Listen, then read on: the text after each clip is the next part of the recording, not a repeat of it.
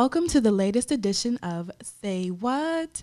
Filling in for Laura, I'm your guest host and show producer, Deja Shepard, and I have here with me our guest host today and Director of Strategy and Pricing, David Kinchin. Always a pleasure to have you on the show. Thank you. Glad to be here. Absolutely. Now, guys, by now, I'm sure we've all heard about the coronavirus through social media and news outlets, family and friends, state and federal government. There's literally new information and updates each day. We hope that you and your loved ones are taking the necessary precautions and encourage you to check in with the Centers for Disease Control and Prevention at cdc.com for updates and safety tips. And while we aren't healthcare professionals, we are, however, fortunate enough to have a few energy experts in-house that can give us some insight into the impact that the coronavirus and some of the other factors that recently happened will have on supply and demand and the energy grid. So, David. Yes, ma'am. Can you tell us, have there been any immediate effects on pricing since the coronavirus outbreak? Yeah, so effectively, as we see this thing unravel and we start seeing some other changes in the commodity market, specifically around crude oil or around the possible view of the economy weakening with all these effects from the coronavirus and commodity markets, we're starting to see a lot of changes in the wholesale markets. And so wholesale markets feed into the retail markets. So what we're starting to see is some price reduction. So we're starting to see some of the summertime prices come down, some of the other prices coming down. Wow, so prices are actually getting lower at this time of year. Yeah, so as we look at, like, for example, 12-month pricing, a price we'd use to get people through the summer, we're starting to see some price reduction there as this thing unravels. So there is some concern in the market with, demand destruction as we're possibly going to be staying home, or some companies that maybe were refining all that oil aren't refining that oil.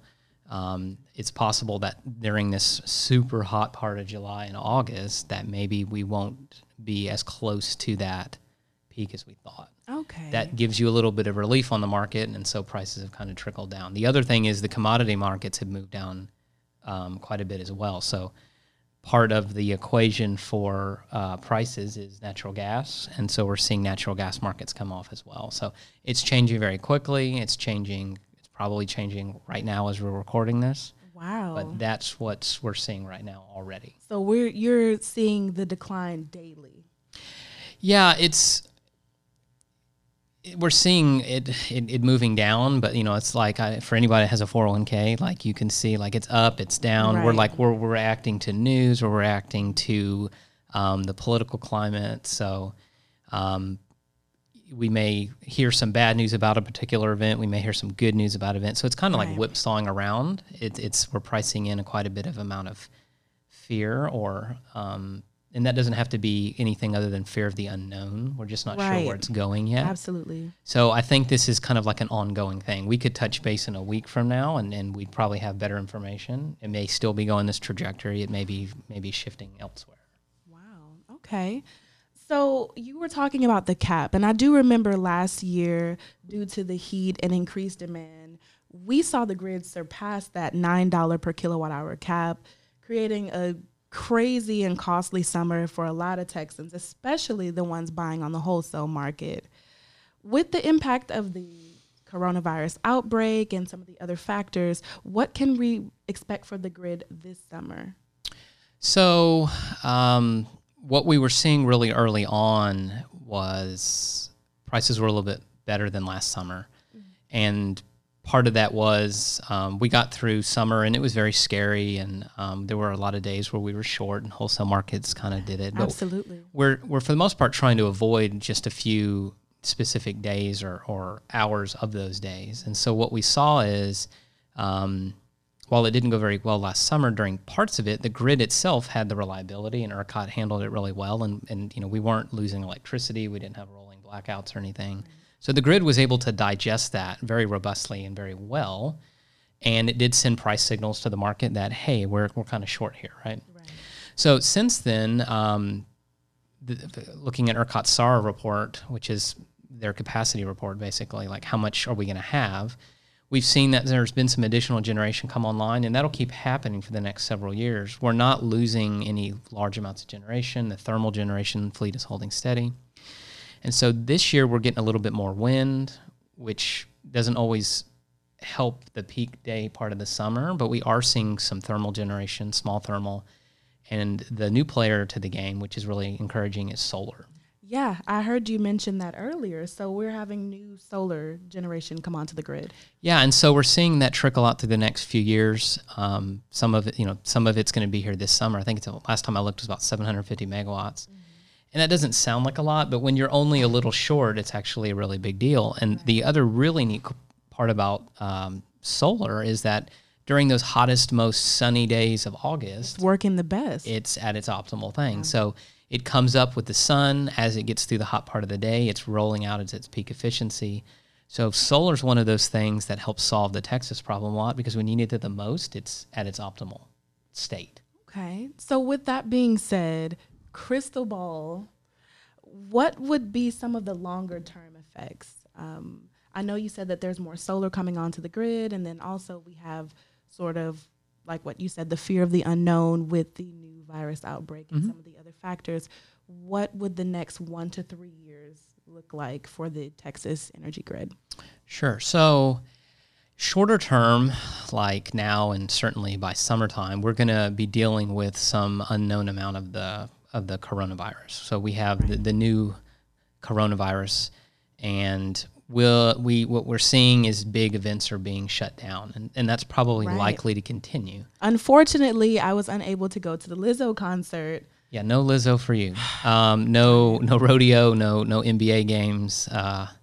So what we're seeing is, as a result of that, or people being at home or not going to the movies, some of these larger scale venues might not be consuming electricity during those days. So we might just have a little bit less online. And sure, you'll be at home and you'll be using your AC, but a lot of those ACs were running anyway. So that's a component of it. And will that be around next summer or the summer after that? We don't know. We'll probably know a lot more. We'll probably be more equipped to handle things. We may have a vaccine by then. We don't know. But that's a shorter term effect. And as it becomes a longer term effect, we will probably be more equipped to handle it. Right now, there's a lot we don't know.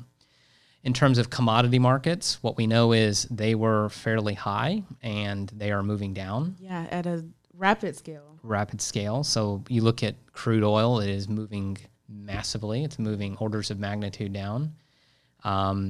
It's a commodity market. We could have good news, bad news. It's going to kind of move around. What we do know is at the current trajectory, things are moving down. Wholesale's moved down enough where retail should follow. And we will start repricing everybody, make sure everybody's in the optimal plans and everybody's in the right spots. We're taking care of that because we look at it every day. This is something we're literally handling as it's happening, right? Like I walked out of a meeting and I came straight over here to talk to you guys. Yeah. So, maybe a week from now we'll have a better information, but it's trickling down. 2 years, 3 years out, and it kind of depends on where the economy goes, where the commodity market goes. So if the coronavirus and the crude markets are short-term shocks, maybe 3 years looks a little bit more like a week ago, 2 weeks ago. If it's a little bit more lingering and we figure out how we go about our daily lives, we'll figure out what that world looks like as well. Well, it's awesome to know that you and the experts in the back are on top of it and that we can have you guys to keep us updated. Again, as always, David, it's such a pleasure having you on the show. We hope that we were able to shed some light on the immediate and long-term effects to the energy grid caused by demand destruction and some of the other factors that we talked about earlier. Do you have any energy or tech-related questions that you'd like to have answered by one of our experts? Please feel free to let us know. Drop it right below in the comments. We always love to hear from you. And remember, guys, don't worry. Be happily informed. And as always, be cool, stay kind, and do great things. It's the Ogre Way.